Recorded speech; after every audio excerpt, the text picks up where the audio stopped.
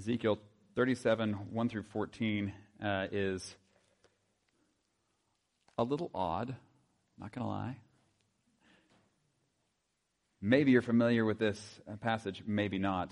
But Ezekiel was a prophet who was, during the time that the people had been sent out of the land of Israel and were in exile in Babylon, of all places. And it just looked like all of the promises that God had made had come to an end, and that maybe there was no hope. And yet, if you know the rest of the story, of course that wasn't true, but that's sure how it seemed at the time. Anyway, Ezekiel's going to have a vision here that speaks to that, both in his day and maybe in ours as well. Before we read, let us pray. Heavenly Father, we do thank you again for this day that you have made. And Lord, we do thank you for your word that you've given to us. Lord, we pray that you would give us ears to hear your word today. Or that you would give us minds to think, to ponder, to understand your word today. Lord, I pray that you would give us hearts that are ready to receive and to live your word today. We pray this in Jesus' name. Amen. Ezekiel 37, verses 1 through 14. The hand of the Lord was on me, and he brought me out by the Spirit of the Lord and set me in the middle of a valley. It was full of bones. He led me back and forth among them, and I saw a great many bones on the floor of the valley, bones that were very dry. He asked me, Son of man, can these bones live? I said, Sovereign Lord, you alone know. Then he said to me, Prophesy to these bones and say to them, Dry bones, hear the word of the Lord. This is what the Sovereign Lord says to these bones. I will make breath enter you, and you will come to life. I will attach tendons to you and make flesh come upon you and cover you with skin. I will put breath in you, and you will come to life. Then you will know that I am the Lord. So I prophesied as I was commanded. And as I was prophesying, there was a noise, a rattling sound, and the bones came together, bone to bone. I looked, and tendons and flesh appeared on them, and skin covered them, but there was no breath in them. Then he said to me, Prophesy to the breath, prophesy, Son of man, and say to it, This is what the Sovereign Lord says. Come, breath, from the four winds, and breathe into these slain, that they may live. So I prophesied as he commanded me, and breath entered them. They came to life and stood up on their feet, a vast army. Then he said to me, Son of man, these bones are the people of Israel. They say, Our bones are dried up, and our hope is gone. We are cut off. Therefore prophesy and say to them, This is what the Sovereign Lord says. My people, I am going to open your graves and bring you up from them. I will bring you back to the land of Israel. Then you, my people, will know that I am the Lord when I open your graves and bring you up from them. I will put my spirit in you, and you will live, and I will settle you in your own land. Then you will know that I am the Lord, that I, the Lord, have spoken, and I have done it, declares the Lord. Turning then to our New Testament lesson. Acts chapter 2, verses 1 through 13.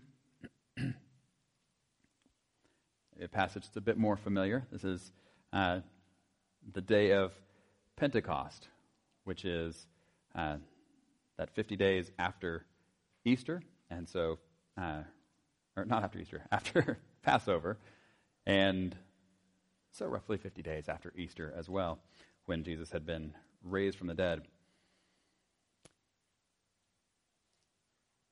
Acts 2, 1 to 14, or 1 to 13. When the day of Pentecost came, they were all together in one place. Suddenly, a sound like the blowing of a violent wind came from heaven and filled the whole house where they were sitting. They saw what seemed to be tongues of fire that separated and came to rest on each of them. All of them were filled with the Holy Spirit and began to speak in other tongues as the Spirit enabled them. Now, there were staying in Jerusalem God-fearing Jews from every nation under heaven. When they heard this sound, a crowd came together in bewilderment, because each one heard their own language being spoken. Utterly amazed, they asked, Aren't all these who are speaking Galileans? then how is it that each of us hears them in our native language? Parthians, Medes, and Elamites, residents of Mesopotamia, Judea and Cappadocia, Pontus and Asia, Phrygia and Pamphylia, Egypt and the parts of Libya near Cyrene, visitors from Rome, both Jews and converts to Judaism, Cretans and Arabs. We hear them declaring the wonders of God in our own tongues. Amazed and perplexed, they asked one another, "What does this mean?"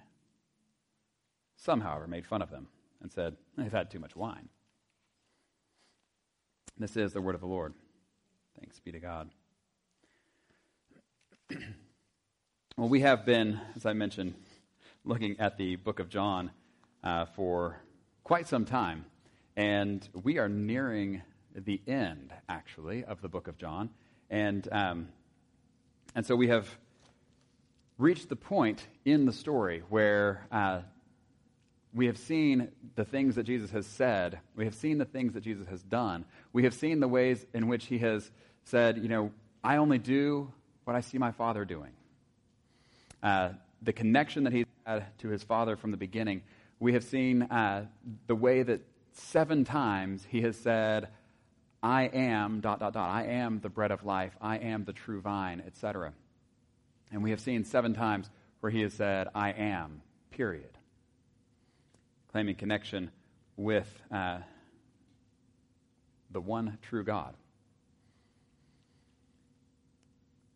And then we have seen that though he has done all these things, that didn't mean everyone got on board with the good news of the gospel. But instead, it upset some people. They arrested him. They put him on trial, if you can even call it that. Had him beaten and killed as he hung on the cross. But that wasn't the end of the story. And that he had told his disciples that he would rise again. And so sure enough, we see on the 3rd day, women coming to the tomb, and it's empty. And so we saw a couple weeks ago, Mary Magdalene comes to the tomb. It's empty. She runs and she tells Peter and John, and they run and they check it out for themselves. Peter's not sure what to think. John says believes at that point. Whatever that means.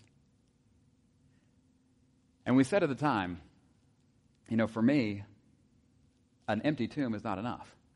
But then we saw last week Jesus actually appearing in the flesh, raised from the dead, resurrected, appearing to Mary Magdalene. And this week, he appears again, not to her, but to the disciples. This is John chapter 20, verses 19 through 23.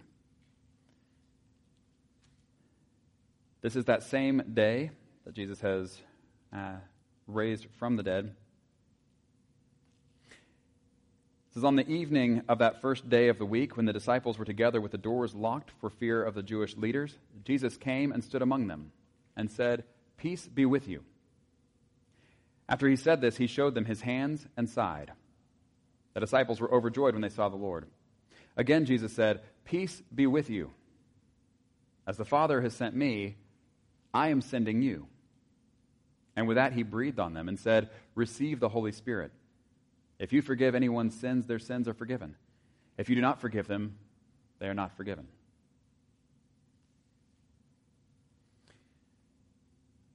So here we have it.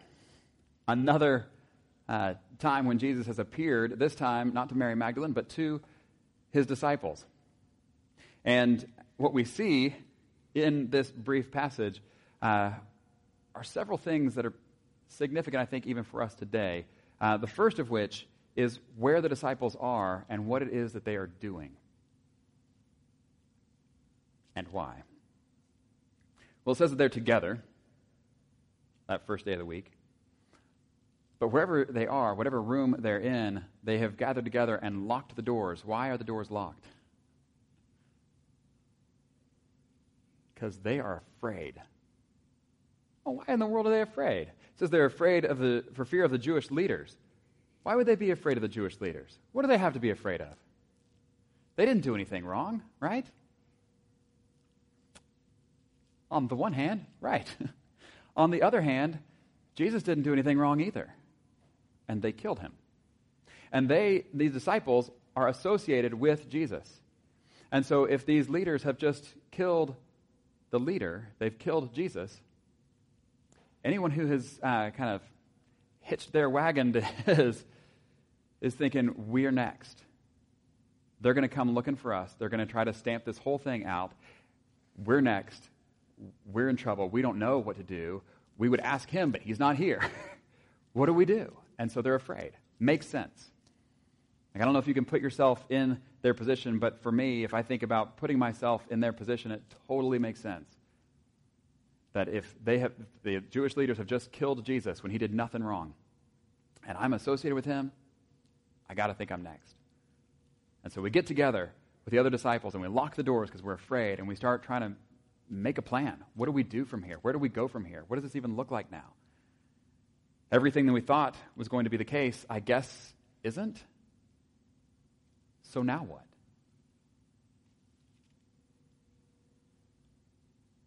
And so we see the disciples marked by fear. And then it says that Jesus came and stood among them and said, "Peace be with you." After this, he showed them his hands and side. Let's just notice for a second that it doesn't say Jesus knocked on the door and they go over and unlock it and let him in. And they're like, "Oh, hey, it's you." The door's still locked. They've closed up this place as tight as possible so no one can get in. No one will know they're there. And all of a sudden, there's Jesus. Well, how's that work? I don't know. I don't know how that works. This is not the only time he does this, though. He never does this before his resurrection, but after his resurrection, this is one of the things he does. He shows up in the midst of a room when the door is locked. We'll see this again, I think, next week. But there he is. And you think, well, maybe there's some other explanation. And people have tried going down that road. It always leads to dead ends. Jesus greets them, though. He says things to him. He shows them things. He says, "Peace be with you." Why would he say that? You think maybe it's what they need to hear right then? Probably so. On the other hand, that was also just the common greeting. And so when he says, "Peace be with you," it's entirely possible they missed it and just heard it as, "Hey, guys, how's it going?" And then it says he showed them his hands and his side. Why did he show them his hands and his side? I think there are a couple reasons. One, this is identifying. That we're not just confusing this person who's just appeared in front of us with Jesus. He's saying, no, it's me. Take a look right here. My hands. Take a look at my side. Where the nails went in. Where the spear went in. And I think it's also a second reason that is very important. It's not just identifying that this is Jesus who hung on the cross. I think it's important that as the resurrected Jesus, he still bears these wounds.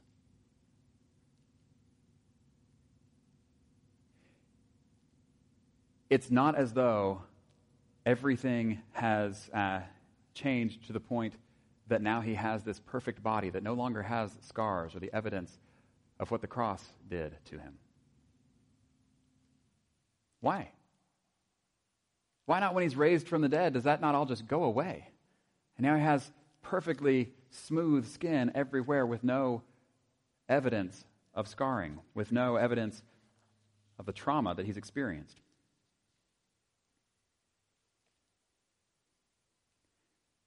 And I think part of the reason that we think about it in those terms is that we are in such an image-based society where we have everything airbrushed to what we think is perfection. And all the blemishes have to be smoothed away so that somehow we can pretend they're not there. But God makes us as people who scar. And I think maybe there's a reason for that. And I say that partly because Jesus retains his scars even after he's raised from the dead. And I think what we do is we tend to look at scars and we look at various blemishes and we say, oh, this is a sign of imperfection. And if this would just go away, then maybe then I could be perfect. But Jesus is perfect with scars. I want us to think about that. That in the kingdom of heaven, apparently, these signs of the cross, that as Jesus still bears these marks of the cross, that's not a sign of imperfection. That is a sign of perfection. That is a sign of his victory. These wounds are his trophies. His medals that he wears. The victor's crown. It shows that he is the one who did win the victory as he died on the cross. And so we see him through all eternity, still bearing these scars. Another part of there's a poem. I want to read you just the last stanza. The poem by a guy named Edward Shillito called Jesus of the Scars. The last stanza says, "The other gods were strong, but thou wast weak. They rode, but thou didst stumble to a throne. But to our wounds only God's wounds can speak. And not a God has wounds, but thou alone."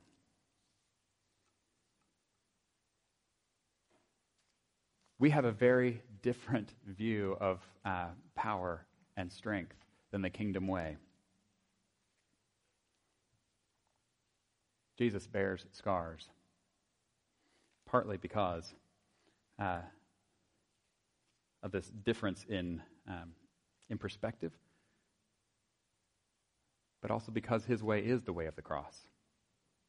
His way is entering into our pain and then not just defeating it, but defeating it by going through it. So we see the disciples marked by fear. We see Jesus marked by the cross. How does that then change the disciples? End of verse 20. The disciples were overjoyed when they saw the Lord.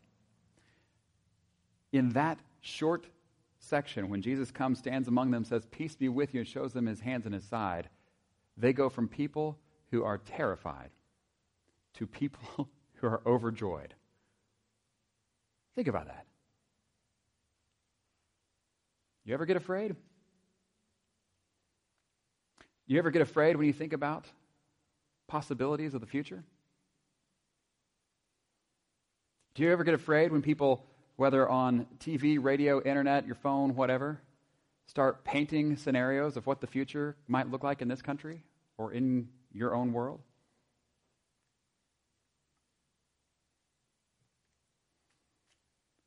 Can you imagine what it would look like for that fear to melt away into joy because of Jesus?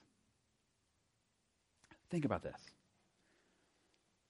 They go from being marked by fear, with good reason, to being overjoyed for good reason. But he's not done. Verse 21. Again, Jesus said, "Peace be with you. As the Father has sent me, I am sending you." And with that, he breathed on them and said, "Receive the Holy Spirit. If you forgive anyone's sins, their sins are forgiven. If you do not forgive them, they are not forgiven." He says, "Peace be with you" again. Why do you have to say it twice? I suspect it's like if somebody says, "Hey, how you doing?" And you say, "Oh, good, how are you?"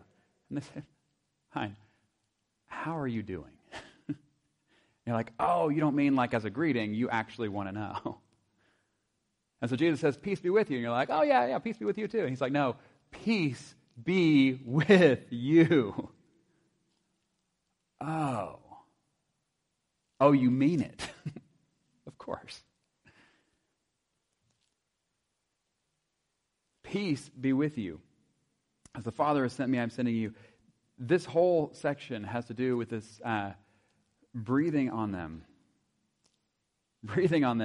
and saying, receive the Holy Spirit. Can you think of any other time where anyone breathes on someone? In the Bible, I mean. Not today. We shouldn't be doing that today. Just want to make sure we get that in there. This goes all the way back to Genesis 2. Verse 7 says, Then the Lord God formed a man from the dust of the ground and breathed into his nostrils the breath of life, and the man became a living being. We see the same kind of thing of what we just read in Ezekiel. Prophesy, the breath would come into the... We see the same thing in Acts 2 that we just read at Pentecost. And the coming of the Holy Spirit. And this sound of a mighty wind that accompanies it. This is this symbol and this sign of the breath of life. And just as we see Adam not alive before this and alive after that, just as we see the dry bones that Ezekiel's prophesying, not alive before that, but alive after that, in the same way, this is what Paul talks about in Ephesians. Saying, as for you, you were dead in your transgressions and sins in which you used to live when you followed the ways of this world and the ruler of the kingdom of the air, who is now at work in those who are disobedient. And then he goes on and he says, but because of his great love for us, God, who is rich in mercy, made us alive with Christ, even when we were dead in transgressions. It's by grace you have been saved. This is the sign, as Jesus breathes on them, of a new life that they will experience. Of a new power in their life, but a new direction of life, a new way of life that is not like the ways of this world. In fact, if you look at Galatians 5, the contrast could not be more different between what Paul describes as the acts of the flesh and the fruit of the Spirit. This is Galatians 5, where it says, the acts of the flesh are obvious. And let me tell you, what he describes, this is the way of this world. These will sound very familiar in the things that you see all around us all the time. In fact, not only the things that you see, but the things that you see and that are promoted as just fine. And there's not a problem with this. This is the way this world works. And you should just get on board with it. This is what he's going to describe here as the acts of the flesh. This is just the way the world goes. And he says it's sexual immorality, impurity, and debauchery, idolatry, and witchcraft, hatred, discord, jealousy, fits of rage, selfish ambition, dissensions, factions, and envy, drunkenness, orgies, and the like. You can go on. Sounds familiar, doesn't it? These are not only the things that people do, these are the things that people encourage others to be a part of.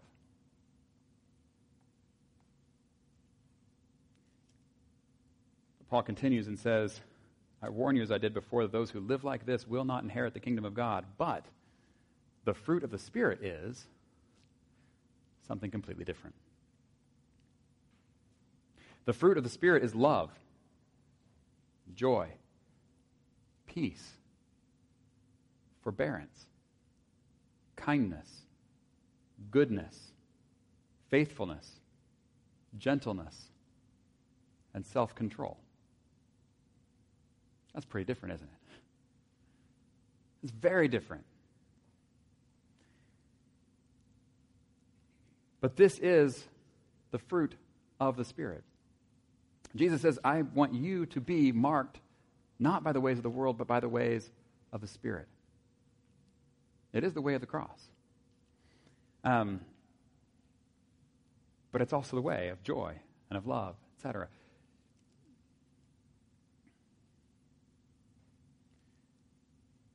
I want us to think about, especially right now, we are in a political season that is asking a lot of us. Asking us to behave in certain ways. Asking us to think about people in certain ways. Whether they are political figures or our neighbors. We're being asked to make some decisions right now in who we're going to be.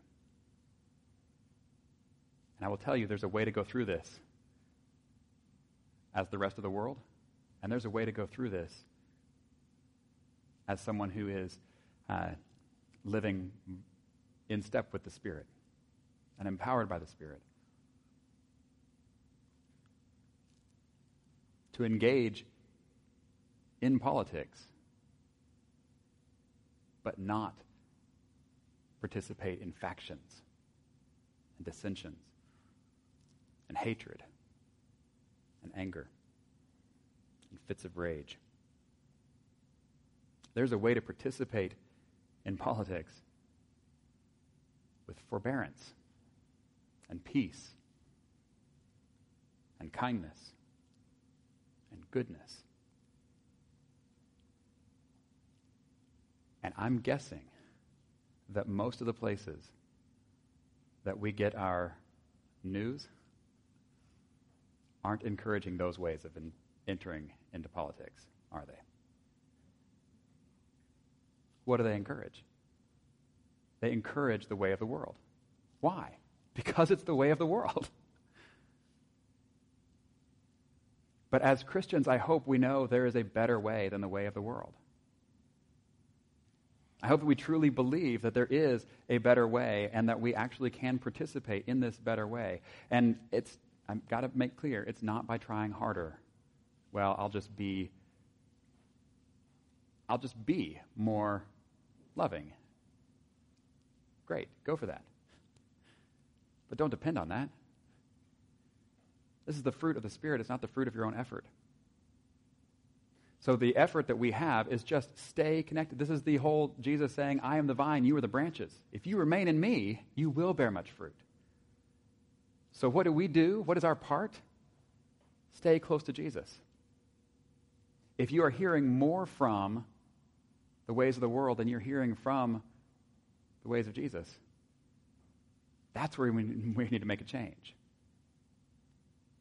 So that when we're hearing from the ways of the world, we can accurately evaluate that. We can actually see where what is being asked of us doesn't line up with the way of the Spirit. But if we're getting most of our stuff from the ways of the world, in trial you want to fight it, you won't even know what you're fighting.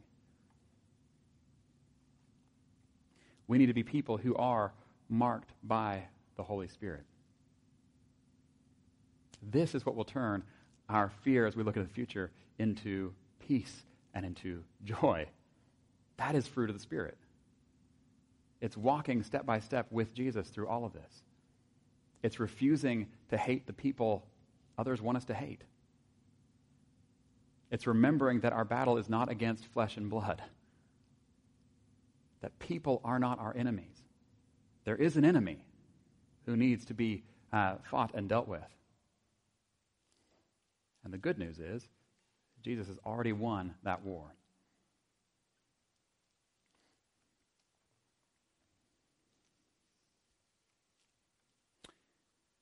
One other thing we note about the Holy Spirit, and this goes all the way back to when Elizabeth is pregnant with John the Baptist. Remember what happens there as Mary comes and she's pregnant with Jesus? And John the Baptist is full of the Holy Spirit even while he's in the womb. And what is it that he does when Mary shows up? He leaps in her womb and is from the womb pointing people to Jesus. This is what happens when people are full of the Holy Spirit. And you can go ahead and read through the whole rest of the New Testament and notice that when people are walking in step with the Spirit, when people are filled with the Spirit, that's what comes naturally, is pointing people to Jesus, helping people to get to know him, helping people to follow him closer. That is the message. Because it is what is true and it is good news.